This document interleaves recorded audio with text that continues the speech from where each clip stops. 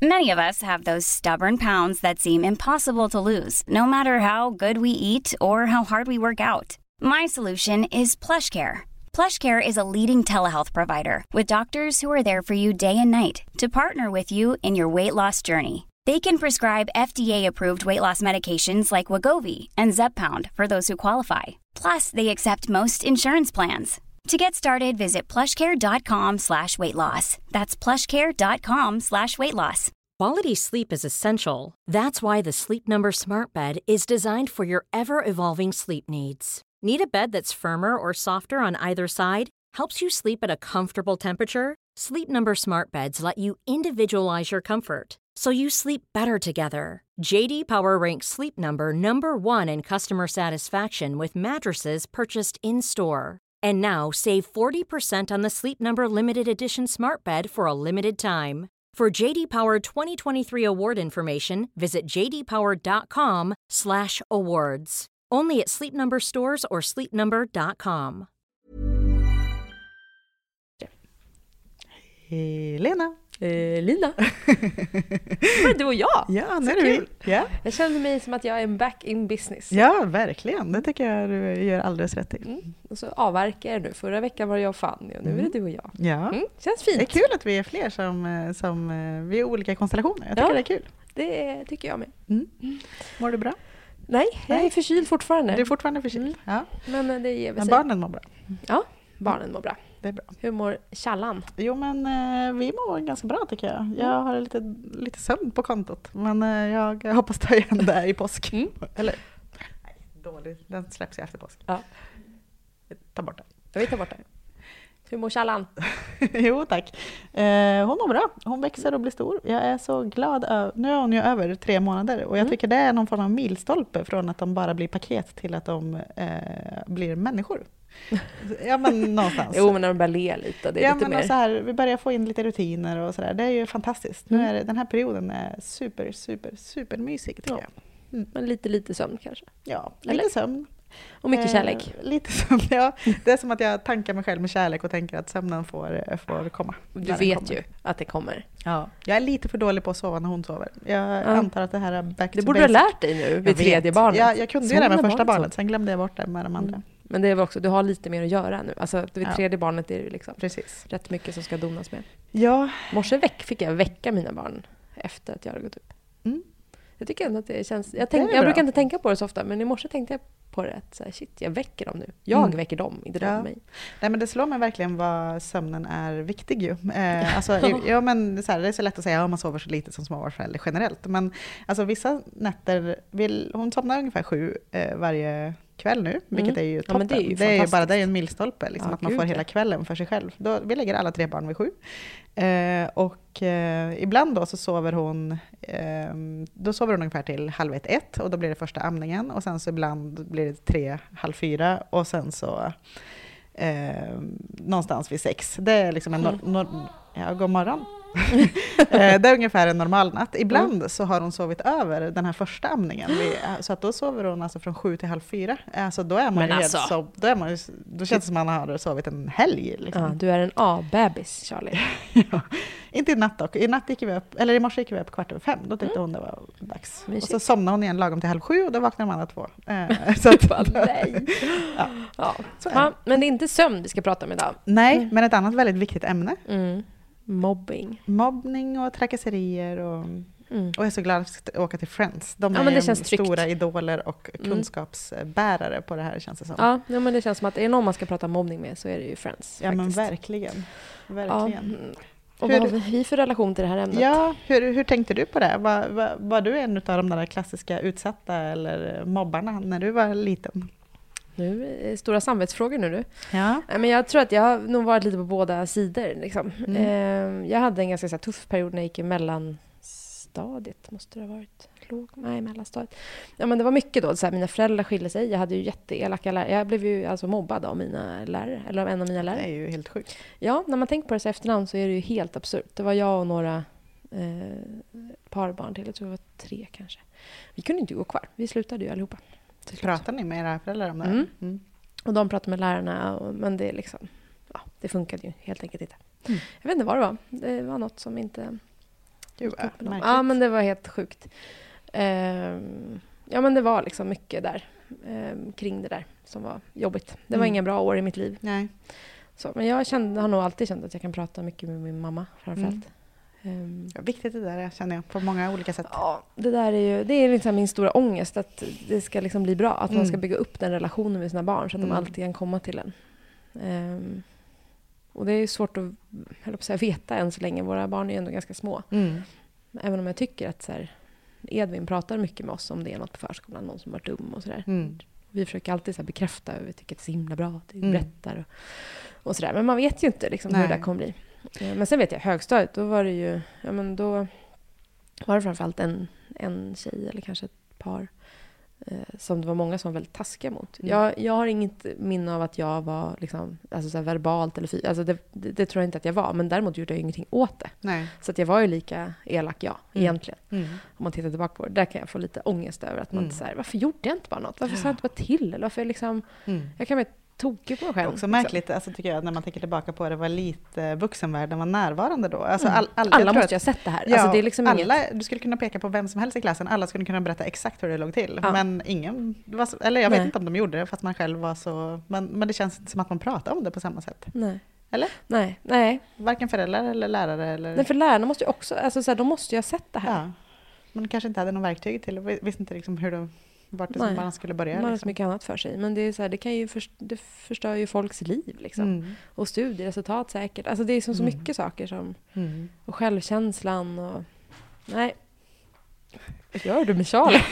Jag körde in henne i en vägg här. Ja. Hon blev tyst.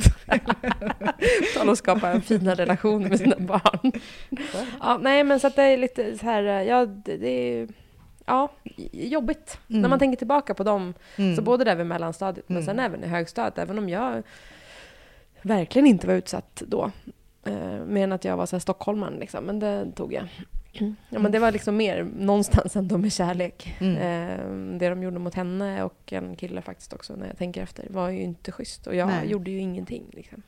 Jag kommer ihåg de här utfrysningarna. Jag vet inte om det känns lite så här, fast jag vet inte, det kanske inte är så längre. Ja, att liksom så här, killar de slåss och mobbas fysiskt, och tjejer är mer så här utfrysta och att man så här väldigt subtilt men väldigt tydligt. Psykisk terror. Typ. Ja, men verkligen. Alltså, det knyter sig i magen på mig hur både jag själv har varit utsatt, men också utsatt andra för sånt liksom, när jag var liten. Det är ju hemskt.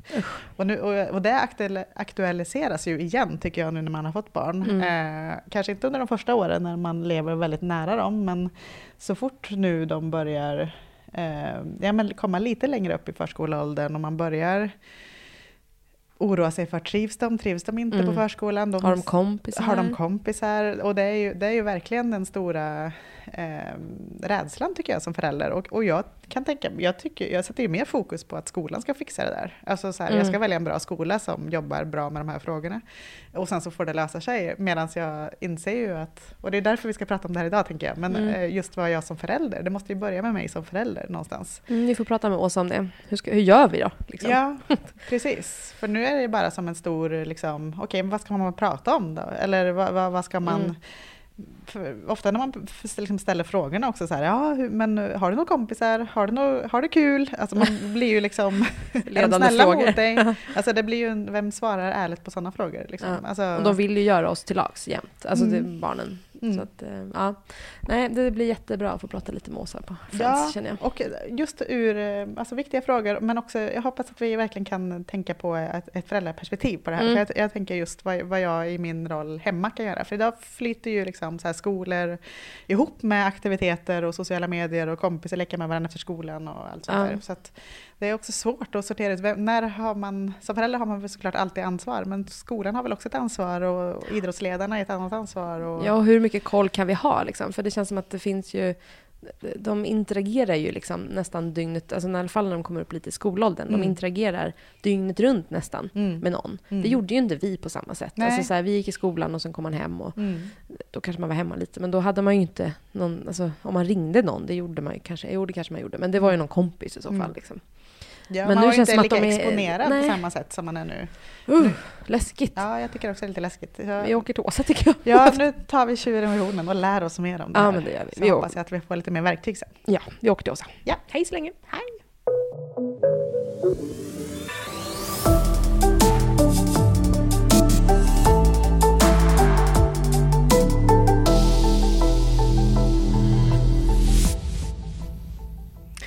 Ja, och då sitter vi här med Åsa Gustafsson på Friends. Hej! Hej! Hej! Vad kul att vi fick komma hit. Vad roligt att ni vill komma hit. Det är mysigt här, tycker Ja. jag. Det var mysigt att bli mött av Alfons, tycker jag. Ja. I receptionen. Ja, det känns tryggt. På något sätt. Vill du berätta lite om dig först, Åsa? Ja, jag heter Åsa och jag har jobbat på Friends sedan 2007. Så att det är några år nu. Jag började att jobba som föreläsare och idag så jobbar jag med utveckling och framförallt med den stödjande biten kring rådgivning och både för de som arbetar inom Friends och med Friends utbildning men också externt och att det är många som kontaktar Friends.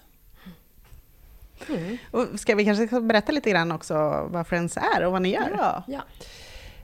Friends är ju en barnrättsorganisation som arbetar, vi utbildar i förskolor, skolor och idrottsföreningar kring arbetet att motverka, förebygga mobbning och trakasserier, kränkningar.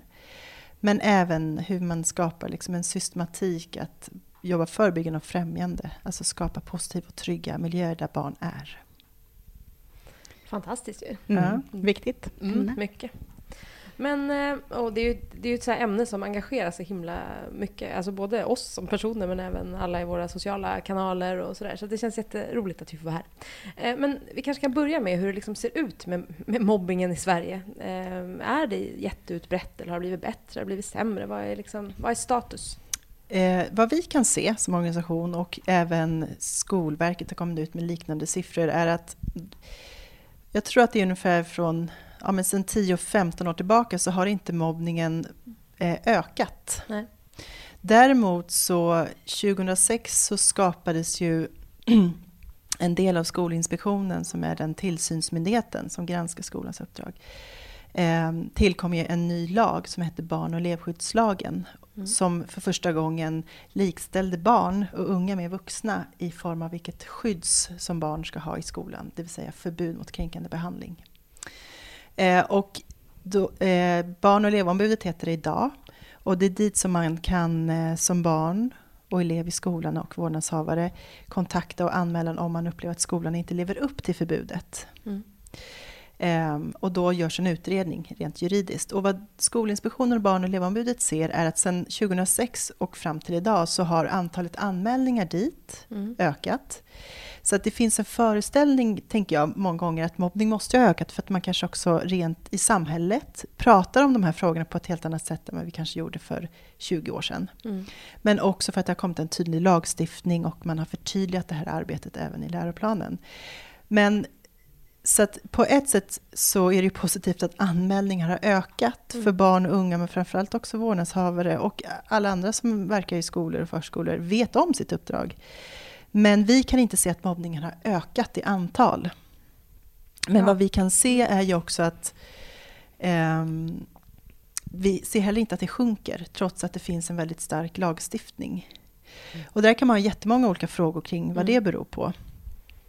Och vad vi kan se, och också med stöd av forskning, är att skolor i Sverige generellt, vad vi kan se också från Friends sida, är ofta väldigt bra på att när de får veta att ett barn eller en elev är utsatt för mobbning så är man ganska snabb på att man tar fram åtgärder för att försöka komma åt det. Men det vi ser att skolor ibland hoppar över eller av olika anledningar inte får till är att titta på analysen, vad är det som är orsaker bakom till att det här har uppstått. Och hoppar man över det steget så kan det vara en risk för att de åtgärder som sätts in blir på själva symptomet men inte orsaken, vilket gör att man heller inte liksom kommer, det kan upphöra kanske på kort sikt men inte på lång sikt, vilket gör att det kanske kommer en ny form senare. Det är det ena, så liksom att man inte riktigt ser och tittar på analyser och orsaker bakom att det uppkommer kränkning, trakasseri och mobbning. Men också att det ibland inte heller i det arbetet följs upp. Du säger, okej, nu har vi gjort de här grejerna. att man följer upp och framförallt kanske med de elever som är involverade. Hur upplever du att det är nu? Hur tycker du att det fungerar? Är du trygg? Man checkar liksom bara av. Att nu har vi gjort det eller här, så här, nu verkar det lugnt. Och så kan det också vara ibland. Det kan vara lugnt, men är det lugnt för att rollerna är fasta? Det är liksom olika elever som är längst ner på stegen i statusen och som på något sätt sätter en ordning som gör att det är stabilt. Eller är det faktiskt så att det är lugnt därför att de åtgärder som faktiskt satts in fungerar? Och det är viktigt att man för skolor eller förskolor lägger ner jättemycket tid och resurser på det här. Så att man också vet att det funkar. Så att det är väl de två, analysen av orsaker och att följa upp är vad vi kortfattat och förenklat ska vi säga, ser inte görs i den utsträckning som kanske behövs. Vilket skulle kunna vara en anledning till att nivån är densamma. Och vi pratar ju från Friends sida att det är ungefär 60 000 barn per år som är utsatta för mobbning i Sverige. Och det är ju många. Ja, det motsvarar en full arena på Friends arena eller 2 till 3 elever per klass. Sen är ju mobbning vad det är och hur lång tid det är. Det varierar ju såklart. Men jag tänker också, sätter man in, vi kommer ju komma tillbaka till liksom, hur man gör som förälder, tänker jag. Men jag tänker mobbingen, om det blir lugnt i skolan kan ju mobbingen också flytta. Det finns liksom andra arenor idag som kanske inte fanns för 20 år sedan. Att den fortsätter på nätet. Att det är kanske svårare också för alla att upptäcka eller att följa upp idag. Ja, det är det ju naturligtvis. Och samtidigt så, det är väl det som jag tänker, du är helt inne på de sakerna, att det finns flera arenor idag än kanske när vi själva gick i grundskolan. Att jag kunde vara utsatt i skolan som en arena, men när jag gick hem så fanns inte sociala medier. Det var ingenting som användes, det var liksom inte, förekom inte när jag växte upp. Men däremot kanske jag kunde bli utsatt igen sen när jag var och tränade för idrott eller basket. Och idag finns det flera arenor. Ja, det på liksom gott finns och ont. flera arenor dygnet runt. Just det. Det kunde vara skolan och så var fritidsaktiviteterna, men man kanske var fredad däremellan. Ja, och med det så ställer det också högre krav på oss vuxna runt barn. Att på olika sätt vara involverade och närvarande i barns liv. Just det. Ja, för jag tänker att alltså, när jag tänker på de frågorna idag så känns det som att man har ju erfarenhet. Jag tror nästan alla har ju någon form av erfarenhet eller förhåller sig till just mobbning då, om man säger, sen man själv var liten på något sätt. Antingen att man noterade det eller att man var utsatt eller själv. Eller att man var med i gänget, det coola gänget som utsatte någon annan. Jag tror alla har någon bild i alla fall av från ens egen barndom vad det står för och vad det är. Och sen så tack och lov så överlever ju man den tiden, de flesta i alla fall. Och sen så går ju de här 20 åren som vi pratade om nästan. Och sen så plötsligt får man barn som börjar förskolan. Och sen så tappar man den där kontrollen som man har den här första tiden när man är hemma med dem jämt ju. Man har dem ju jättenära och sen så ger man bort dem under dagen till någon annan. Och sen så kommer de hem och så säger man hur var det idag? Och så får man inget svar och så då börjar ju, i alla fall hos mig, då kommer jag ju in som mamma då lite så här yrvaket. Så dyker de här frågorna upp igen och då växer ju alla minnen av shit, tänk om hon är utsatt eller om hon är utsatt till någon annan och vad händer med mig då? Jag blir livrädd för jag kommer själv ihåg vad jobbigt det var och sådär. Jag tror att många föräldrar kanske, vi ska ju prata lite grann ur ett föräldraperspektiv idag. Jag kan tänka mig att det kanske är så många föräldrar kommer in i det, lite så här yrvaket och uppvaknande och så tänker man alla så hat och hot på sociala medier och så bara geggas det ihop och så blir man livrädd för att ta tag i det här. Men går det att... samtidigt har jag med mig det här gamla 20 år sedan hur mobbingen såg ut. Det är ju det som är min bild av mobbingen idag. Men går det att... hur har det förändrats över tid skulle du säga? Det är nog jättesvårt och jag tänker att jag har faktiskt inget tydligt svar på det. Men jag tänker att vi kanske också bör klargöra begrepp. Ja. För att dels så som mobbning är ju ett vedertaget begrepp, men det är också ett stort begrepp som innehåller väldigt, väldigt många olika saker. Och hur vi på Friends ser och använder, försöker förstå begreppet mobbning är ju att det innefattar en systematik av olika kränkningar som en själv är utsatt för. Och när vi möter barn och unga och frågar just de här frågorna, så definitionen av en kränkning som vi pratar med barn och unga om, det är ju att om någon gör eller säger eller utsätter dig för någonting som gör dig ledsen, sårad och känslan av att vara mindre värd, är liksom vår definition av en kränkning. Och sen så blir när den kränkningen sätts i systematik under en tid, och det kan vara en tid, en vecka eller ett år framåt. Det är då som vi liksom pratar om den här om mobbning, så att det liksom är kränkningar som sätts i ett mönster, i en systematik riktad mot en själv. Men vi kan vara väldigt många som utsätter någon för det här, men sammantaget så är det riktat mot en själv. Och det behöver inte vara fysiskt.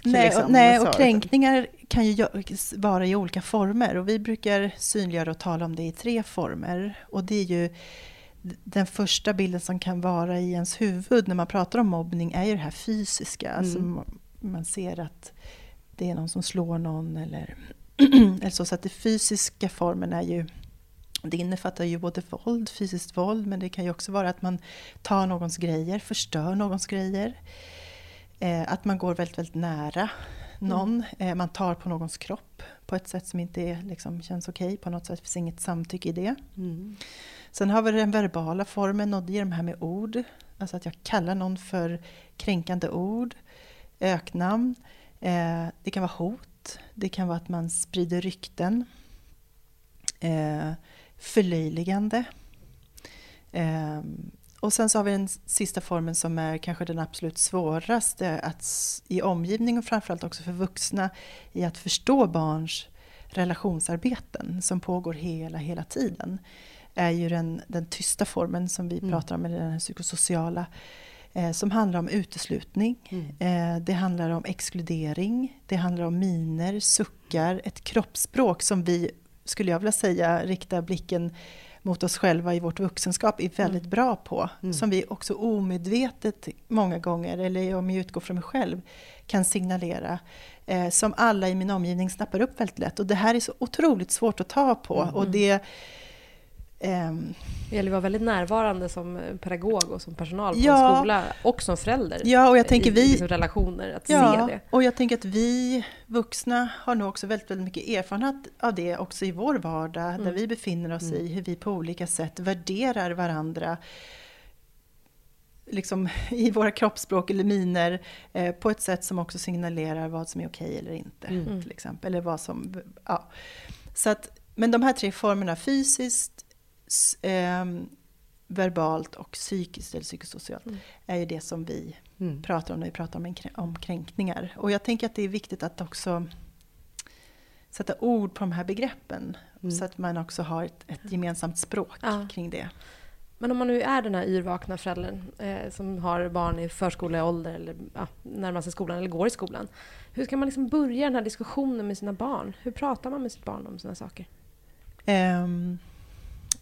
För att liksom förebygga både att de ska bli utsatta, eller om de blir utsatta, att de ska berätta. Det handlar kanske snarare om relationen, men också att de inte ska utsätta någon annan. Ja, jag tänker att det handlar om det här vardagliga samtal, vad man har byggt upp från början. För det första så är det inte jag en person som kan utbilda i föräldraskap, men vad vi ser... Nu ser du receptet här på hur vi ska säga. Jag vill ha en checklista. Men jag tänker när vi frågar barn och unga, både erfarenhetsmässigt när de är på arenan i skolan till exempel, eller inom idrottsföreningar, eller när det handlar om nätet till exempel som en annan arena. När vi frågar, och det är alla åldrar ska jag säga, så vill också barn och unga att vuxna ska vara närvarande på olika sätt.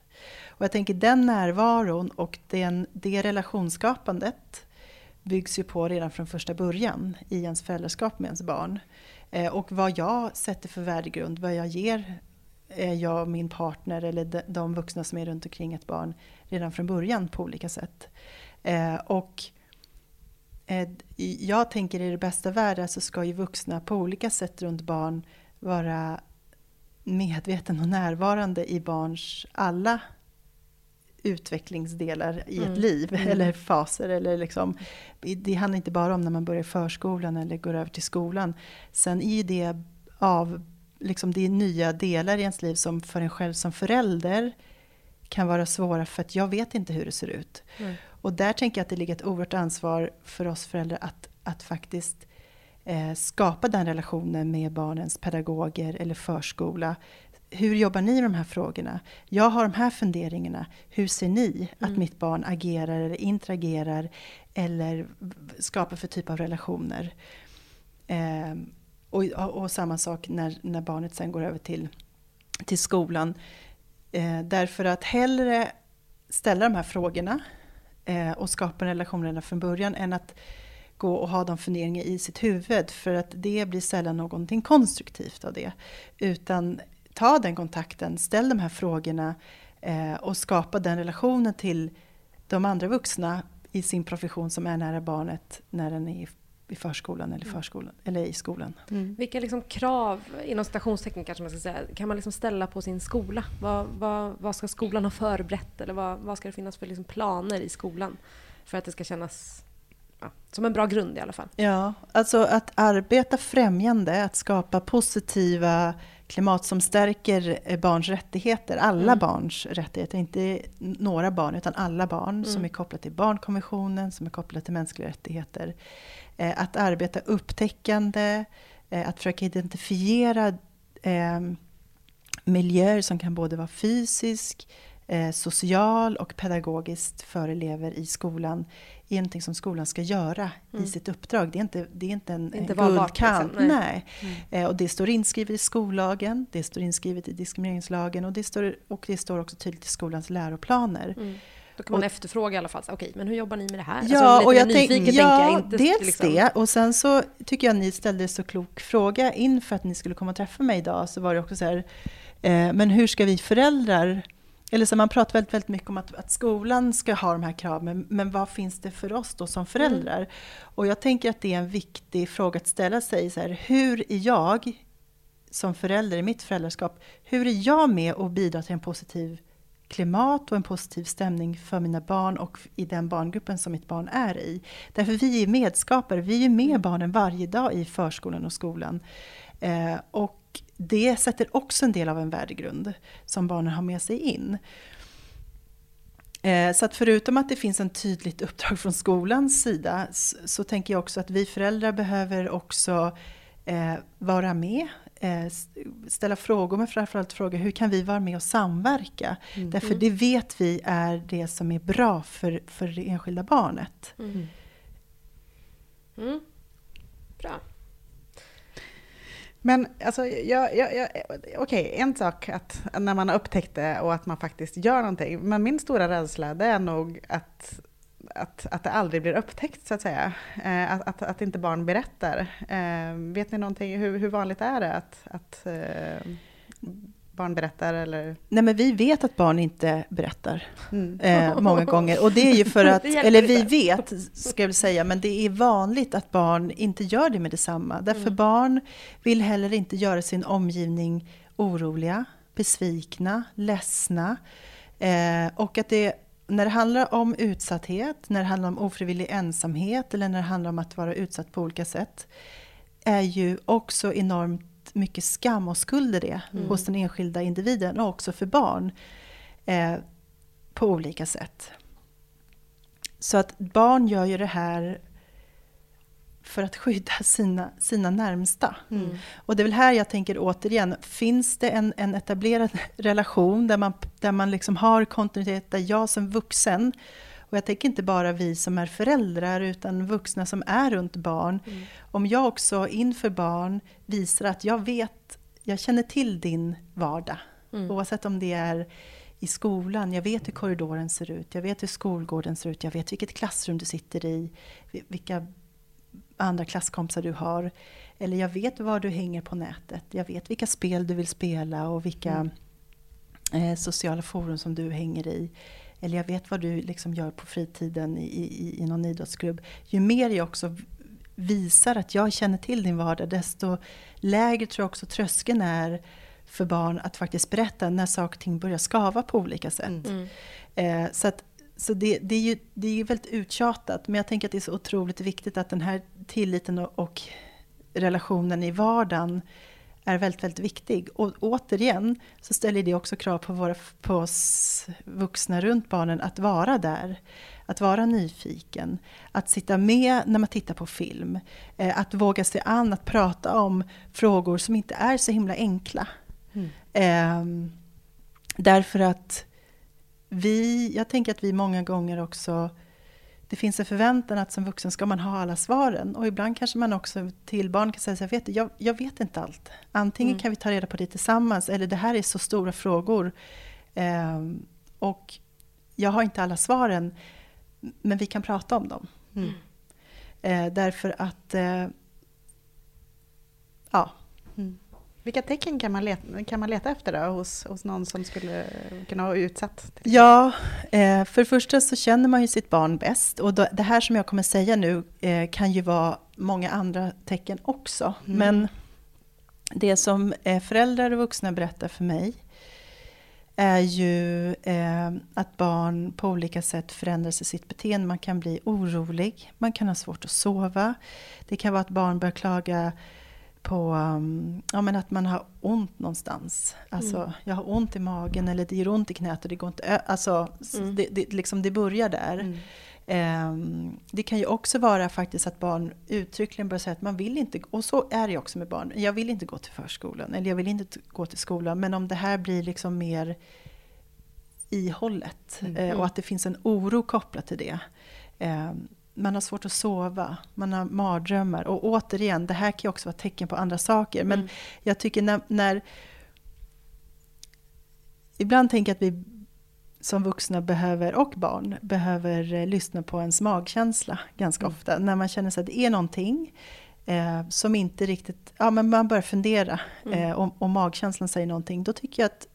Eller ett råd kan ju vara att lyssna på det. Och att i så fall börja också ställa frågor. Och framförallt... Även fast barn inte vill prata första gången, så fortsätt. Håll ut. Ja. Det är ju ändå märkligt, för magkänslan har ju oftast ganska rätt. Men vi har ju blivit det är så mycket information hela tiden så att man vågar nästan inte lita på sin egen magkänsla längre som förälder, känner jag. För det är så mycket information och man googlar så frågar man massa människor och så säger de massa andra saker. Så ja, i värsta fall är man ju själv uppe i sitt... Alltså man ska iväg till jobbet, man har ett viktigt möte och barnet står där och vill inte sätta på sig overallen och man tror att det bara är någon trotsgrej, men kom igen nu då. Och sen så, alltså att man får de här signalerna, man får de här pusselbitarna lite hela tiden, men man lägger liksom aldrig ihop dem, utan man bara samlar dem på hög. Och de här signalerna är också jätteviktiga att ta med barns pedagoger, om det är förskola eller fritidspedagog eller klasslärare i skolan. Så här, nu, vi har en jobbig period nu. Det här, mitt barn säger ingenting, men det här är vad jag ser. Vad ser ni i skolan? Eller vad ser ni på förskolan? Ofta så kan det vara lite olika bilder, men det kan i alla fall ge att man på något sätt har lyft det.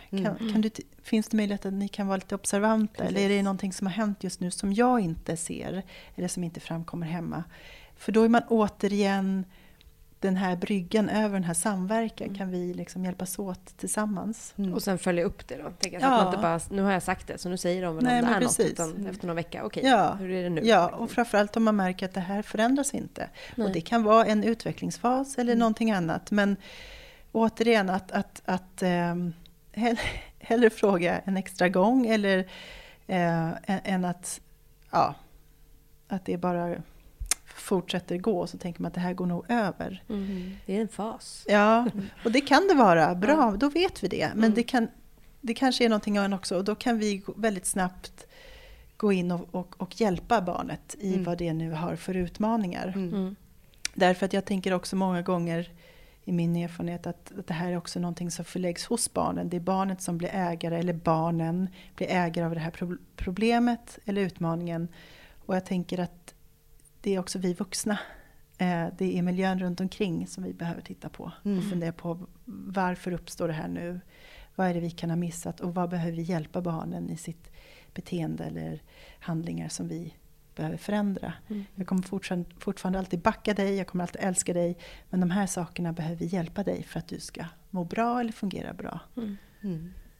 En annan grej som kan vara full med skam, det är om man har ett barn som visar tendenser på att vara utåtagerande eller att vara dominant, eller men som man kanske kan vara lite rädd för, skulle kunna mobba andra, eller man kanske känner att shit, det här kanske, det är också som förälder väldigt skamfyllt, tror jag, att vara förälder till ett sånt barn. Vad kan man tänka där? Nej, men återigen tycker jag att det är så himla viktigt att skilja på person och på handlingar. Och det är väl just, precis som vi var inne på tidigare, att väldigt tidigt identifiera det och så här, hjälpa till i de situationerna. På vilket sätt kan vi bädda för att det inte hamnar där? Eller att inte hjälpa barnet när man uppmärksammar det. Då kommer det inte hjälpa barnet om 5-6 år. Om det är hela tiden ett barn som själv ska sätta dagordningen och ska ha sin vilja fram. För det är många personlighetstyper som har det behovet. Men det kommer inte hjälpa ett barn när den är 5 år om man inte jobbar med det då sen när den blir 10 eller 15. Liksom. Så att jag tänker också att där handlar det också om att vi vuxna behöver ta det ansvaret. Och att det handlar inte om att det är människan som det är fel på, utan det kan vara handlingar eller förhållningssätt eller en vana. Det är utmaningar som vi behöver hjälpas åt. Och ju fler vi är som uppmärksammar det och som kan på olika sätt utmana det, tror jag hjälper barnet. Liksom. Och jag tror också att det är väldigt vanligt att vi har en bild av att antingen är man bara utsatt eller så utsätter man. Och jag tror att det är inte alltid sådana fasta roller i livet, utan vi har olika relationer, vi har olika roller i vilka sammanhang vi befinner oss i. Och det tycker jag vi bör ha med oss. Sen tyvärr är det många gånger att ett visst beteende kan trigga igång, att det alltid är det som uppmärksammas. Och jag är ett barn som bara får höra och bli sedd som den som gör någonting elakt, den som misslyckas. Det är klart att det blir någonting som till slut kan internalisera i min kropp, så att jag är den. Det är inte något jag gör, nej, utan jag får aldrig höra att jag också har gjort de här sakerna, men jag är kanske också ett barn som hjälper ett annat barn på med skorna. Eller som kanske står upp för när det är orättvist och faktiskt berättar det. Det gör ju också att jag får en roll i en grupp, och att jag bara blir den som är stökig och som sätter igång. Och vad gör det med ett barns självbild och ett barns identitet? Och där är det vi vuxna som måste gå in och bryta det. Ja, men det lever ju kvar också, tänker jag. Har man blivit satt som en person som är på ett visst sätt redan som barn? Det kan jag tänka mig i alla fall, att det hänger ju med. Och då blir det svårare och svårare att bryta desto äldre man blir, antar jag. Svårare att lära gamla hundar att sitta. Ja, och jag kan tänka också att det är ju så lätt att bara straffa den personen. Att man bara ser handlingarna. Alltså så här, att man aldrig går in och jobbar med nyfikenhet, tar reda på orsakerna. Varför är det så här? Utan att det snarare bara blir, men sluta nu, låt inte så där. Låt henne vara med nu. Att man hela tiden bara quickfixar det här beteendet liksom hela tiden. Ja, och sen när man pratar förskola och skolan och dess uppdrag, så har ju också barnsynen förändrats. Alltså historiskt sett så har vi haft en barnsyn där det har varit viktigt att i utveckling identifiera det, bristerna eller tillkortakommanden för att förändra det. Men idag finns det ett annat förhållningssätt där det handlar väldigt mycket om det salutogena. Vad är det som är friskt, vad är det som är positivt och hur ska vi förstärka det? Och där tänker jag att många gånger också blicka över till exempel hur förskolor arbetar och har den blicken på andra delar också. Som inte bara rör förskolan och förskolepedagogik exempelvis. Ibland måste man liksom vända på perspektiven. Ja, men otroligt intressant. Men jag tänker, om vi går in på lite läsningsfokus. Jag tänker bara på så här, ett vardagligt sammanhang. Man har sitt barn hemma och så leker de kanske är 4 stycken som leker i rummet, och sen så hör man, eller man noterar då som förälder att oj, här händer det någonting. Liksom. Har du några så här konkreta saker som man skulle kunna göra eller som man skulle kunna prata om? Antingen ska man gå in direkt och göra något, eller ska man prata efteråt, eller hur? Det där beror ju såklart på vad det är för någonting. Ja. Men jag tänker också att vi vuxna kanske ibland också ska vara med barnen när de leker. Inte kanske alltid styra, nu ska vi leka den här leken, men att vara närvarande i rummet för att också hjälpa barn när man ser att det antingen blir en jargong eller att alla inte har samma roller eller har möjlighet att vara med och påverka leken, eller att det alltid blir fasta roller där jag ska vara den här och den här och den här. Ja, det finns ju en oändlig uppsjö av situationer som man på olika sätt skulle kunna tolka som att det inte är så konstruktivt. Men jag tänker att vi har pratat mycket om att vara en närvarande vuxen, och jag tänker att det är också att vara med barn i lek. För min erfarenhet är att vara en vuxen i leken, det blir ibland som att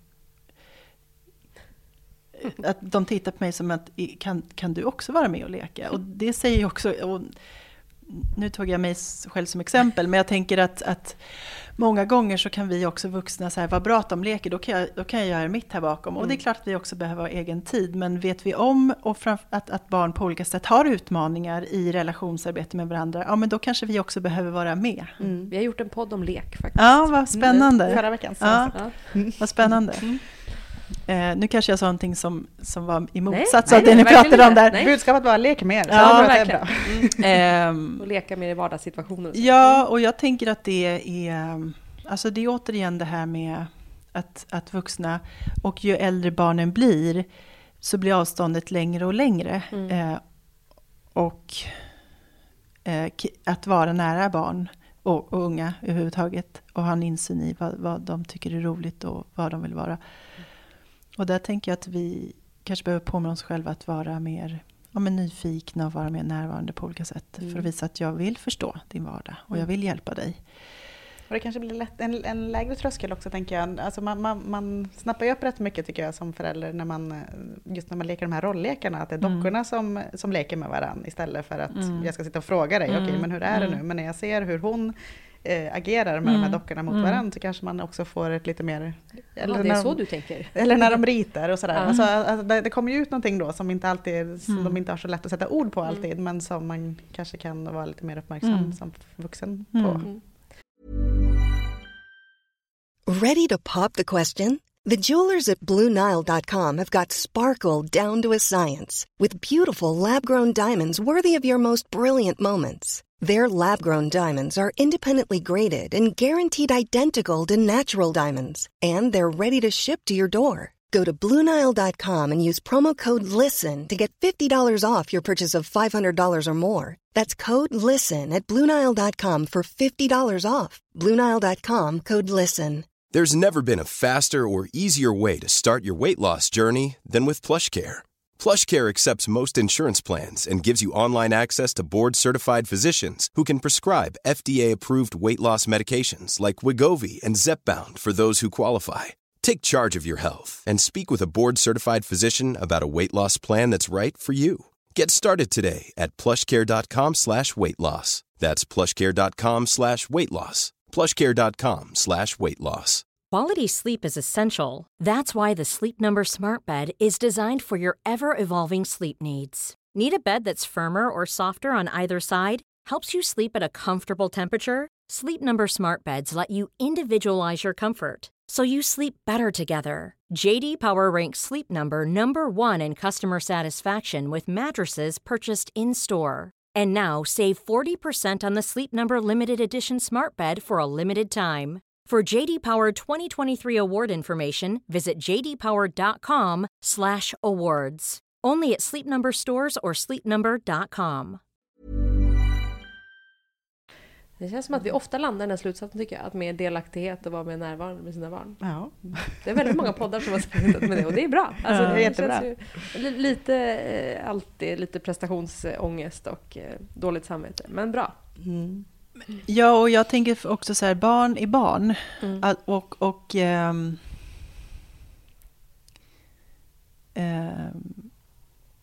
Och vi vuxna behöver ju på något sätt vara de som... Alltså barnen ska inte vara till för oss, utan vi ska vara där för barn på olika sätt, såklart. Men, och det är väl där jag tänker också, ju fler vuxna som som känner, som är där för barnet i olika sammanhang, desto bättre. Och vi kan som förälder, kan man inte sitta inne med alla svar, och då är det jättebra att fråga förskola eller skola. Vad ser ni nu? Vad händer nu?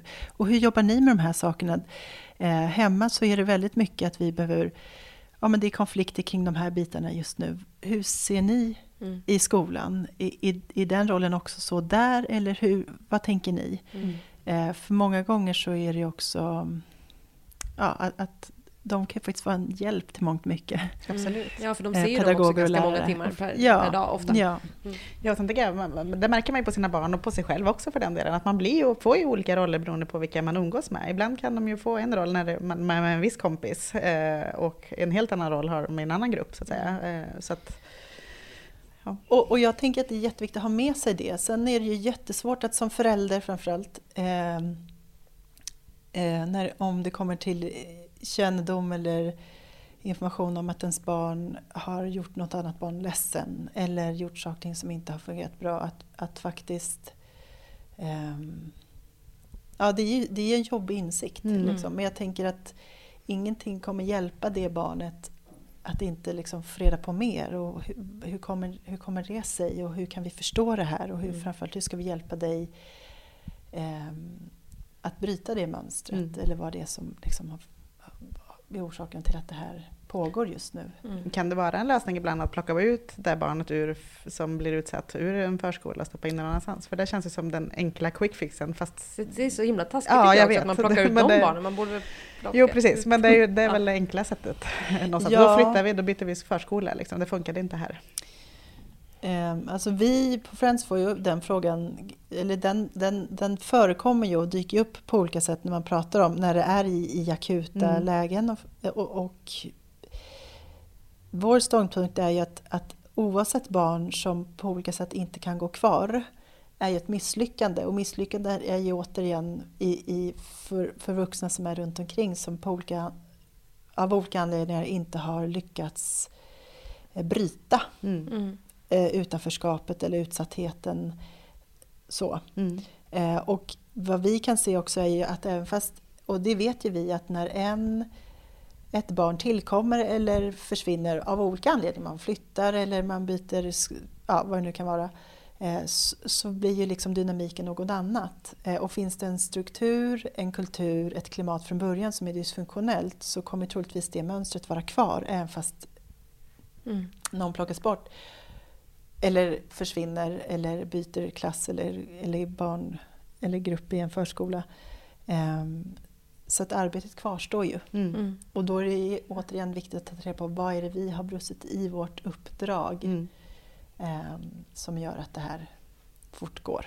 Precis. Akut lösning men inte en långsiktig lösning. Ja, för jag tänker om man väl upptäcker att mitt barn är utsatt eller har problem, då kanske man är mitt uppe i det. Då hjälper inte de här fina liksom, förebyggande åtgärderna som skolan presenterar i en plan, utan då gäller det ju att nu behöver vi göra någonting här och nu. Liksom. Men även där ska skolan kunna hjälpa till med det. Ja, och det gör ju skolan. När det kommer till kännedom eller att det finns en misstanke att ett barn eller ett elev på olika sätt är utsatt, då har skolan en utredning och förskolan en utredningsplikt, att man måste ta reda på liksom, vad händer eller vad är det som gör att vi har misstanke om att ett barn är utsatt. Och man har en handledningsplikt, det vill säga man ska ta fram åtgärder som ser till att barnet inte blir utsatt igen. Och det ska vi göra tills det tar slut. Och vi ska sätta in åtgärder på kort sikt och vi ska ta fram åtgärder som på lång sikt har ett tydligt mål att det här som har uppkommit inte får uppkomma igen. Så att det är ju inte så, tänker jag, att från något håll, i min erfarenhet under de åren jag har jobbat här, att den första lösningen har varit att lyfta ut ett barn. Nej. Utan det har ju faktiskt varit idogt att faktiskt komma till bukt med det här. För att det är väldigt... kunskapen i förskolor och skolor kring dess uppdrag är ju väldigt tydligt och det vet ju alla. Är det fortfarande så att det är vanligast, om man lyfter bort någon då i ett akut skede, är det de som blir utsatta eller är det de som utsätter? Det vet jag. Det brukar vara en sån här diskussion om det där. Ja, nej, jag har inga uppgifter eller siffror om det. Vad som är vanligt. Ja. Jag kan inte svara på det. Ska vi säga någonting om sociala medier också som avslutning? För det är ju så, alltså när man själv var liten då var ju kontaktytorna var ju betydligt färre än vad de är nu. Nu känns det som att nu kan man ju umgås vare sig man vill eller inte med varandra dygnet runt nästan. Lite som vi var inne på från början, att det finns arenor liksom dygnet runt nu för tiden. Ja, förutom mer närvaro då, som du nämnde i början här, att man har koll på vilka appar och kanaler ens barn har så att säga. Och när jag pratar om koll så menar jag inte att vi ska övervaka. Nej. Utan det handlar ju snarare om att jag sitter inte här och säger också att du som förälder ska vara expert på alla spel som ditt barn spelar. Dataspel till exempel. Men ibland kan det vara väldigt lätt att googla för att få en förståelse för vad är det för spel. Så att jag på något sätt kan ha ett språk där jag kan samtala med mina barn om det här. Och jag tänker, eller så som när vi också utbildar framförallt vårdnadshavare kring att skapa ett tryggt klimat på nätet för barn och elever som går i skolan. Så pratar vi väldigt sällan om tekniken, utan det är återigen de här sociala relationerna. Och de relationerna har inte förändrats. Nej. Även fast de är på olika arenor. Så att det tråkiga svaret är ju liksom att även inte att övervaka ens barn. Vi skulle inte läsa om man hade en analog dagbok, så skulle inte vi troligtvis gå in och läsa den. Men däremot kanske man skulle fråga barn på olika sätt vad du gör just nu som får dig att må bra. Eller finns det saker och ting som du går och funderar på eller som verkar jobbigt eller stressande. Och samma sak på nätet. Så när jag pratar om att ha koll så är det snarare att kanske veta mer. Så här, vad är det som gör att det är kul att vara på den där appen just nu? Och min erfarenhet också i samtal med elever ute på skolor att spela lite dum. För då, det är också en öppning att barn får visa mig. Kan inte du visa mig de här delarna? Vad är det som är kul med det här? Och när vi också i våra kartläggningar för elever i skolan frågar också om erfarenhet av utsatthet på nätet till exempel, så är ju många gånger som vi läser att så här, ja, men det händer en del saker på Snap. Snap är en app som gör de här sakerna, så de är ju otroligt benägna att också förklara, men det finns också en föreställning om att vuxna har inte koll, och det tycker jag där måste vi bli mycket, mycket bättre på att visa. Har jag inte koll, men då kan jag ganska enkelt ta reda på det. Och har jag koll som förälder, då är det bara att jag visar det för mina barn och unga, för det visar också forskning att elever och barn och unga generellt går inte till vuxna och berätta vad som händer om de inte tror att du har koll. Eller att det kan finnas en tanke att barn och unga vill inte berätta för att de tror att om jag berättar för mina föräldrar att jag får höra massa kränkande ord på Insta, ja, men då kanske de förbjuder mig. Då kanske jag liksom får någon typ av förbud. Och nätet kan ju vara en av många arenor där faktiskt en stor del av umgänget äger rum. Så det blir också av att stänga av från sociala relationer. Så att det är oftast så vill ju vi ha det ena eller andra, eller liksom quick fix. Och så ser ju inte livet ut, varken för oss eller för barn och unga. Och när det handlar om nätet så tänker jag också att det är jätteviktigt att börja med sig själv.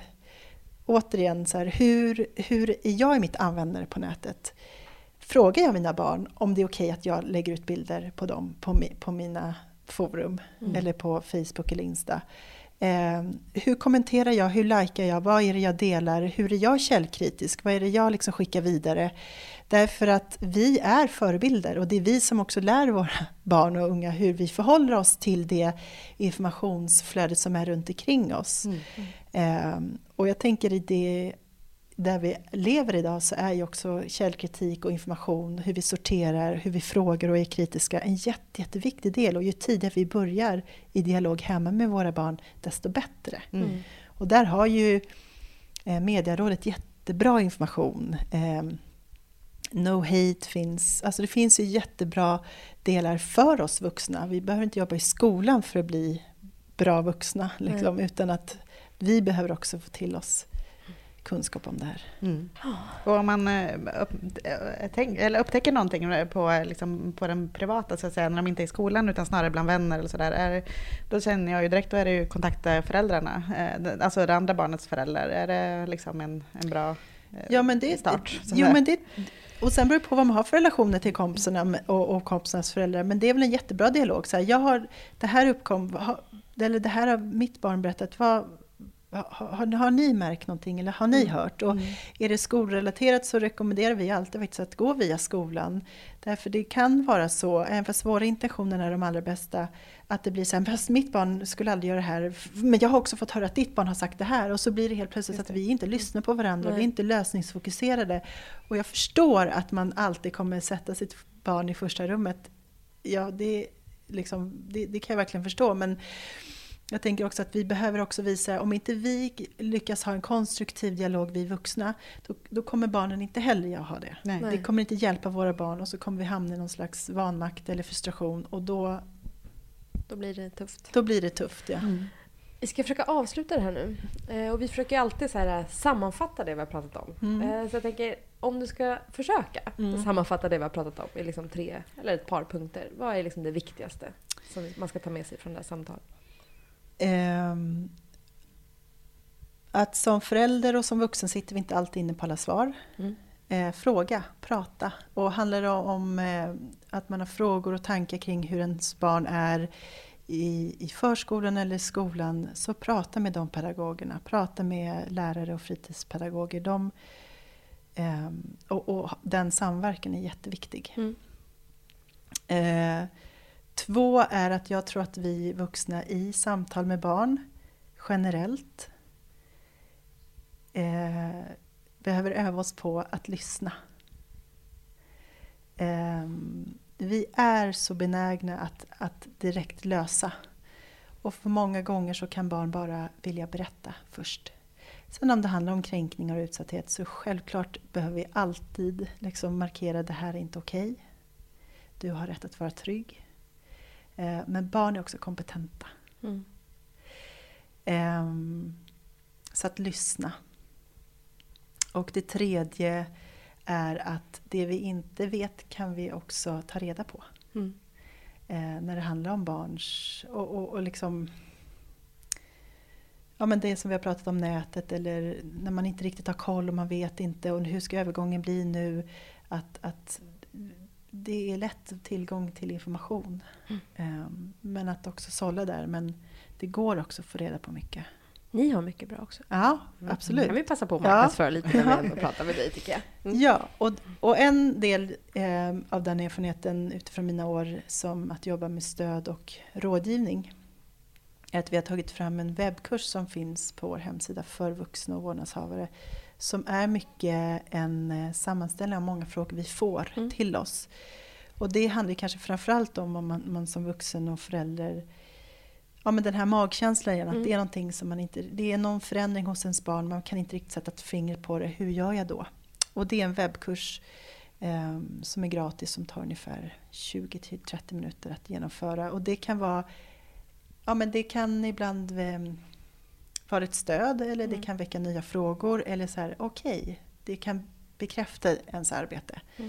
Eller en samtal med ens barn. Så den kan jag rekommendera. Och det är buffrens.se. Ja, snabbkurs för vuxna. Vi kan lägga ut en länk kanske i poddinfon. Ja, det kan vi. Ja, vad glad jag är att vi träffar dig, Åsa. Det är så skönt med goda krafter som jobbar för bra saker, känner jag. Jag känner mig betydligt lugnare nu i alla fall. Och det känns ju som att det har hänt rätt mycket på de här åren som man själv gick i skolan. Det känns som att det pratas mer om det, som att det finns mycket mer engagemang kring de här frågorna ju. Och skönt att höra också att det inte liksom ökar antalet barn som är utsatta. Anmälningarna ökar, men antagligen så kanske inte fallen ökar. Nej, vi belyser dem som finns mer och gör någonting åt dem. Det är bra. Och sen en liten grej också, tänker jag på våra föräldrar som säkert satt och ojade sig lika mycket. Jag känner inte igen och tänk hur det var när jag var liten. Alltså varje ny generation sitter nog med de här frågorna. Så det är inte heller någonting nytt. Nej. Men det var inte bättre förr. Det är ju ändå skönt att veta också. Tänker jag. Så att man också har med sig det. Det är bra. Ja, tack för idag. Tack för idag. Tack så Och mycket. tycker ni något om podden så mejlar ni oss precis som vanligt på podcast@lifewithkids.se. Hörs nästa vecka. Hej då! Hej då! Hey, it's Paige DeSorbo from Giggly Squad. High quality fashion without the price tag. Say hello to Quince. I'm snagging high-end essentials like cozy cashmere sweaters, sleek leather jackets, fine jewelry, and so much more. With Quince being 50 to 80% less than similar brands. And they partner with factories that prioritize safe, ethical, and responsible manufacturing. I love that. Luxury quality within reach. Go to quince.com/style to get free shipping and 365-day returns on your next order. Quince.com/style. Imagine the softest sheets you've ever felt. Now imagine them getting even softer over time. That's what you'll feel with Boll & Branch's organic cotton sheets. In a recent customer survey, 96% replied that Boll & Branch sheets get softer with every wash. Start getting your best night's sleep in these sheets that get softer and softer for years to come. Try their sheets with a 30-night guarantee. Plus, get 15% off your first order at bollandbranch.com. Code BUTTERY. Exclusions apply. See site for details.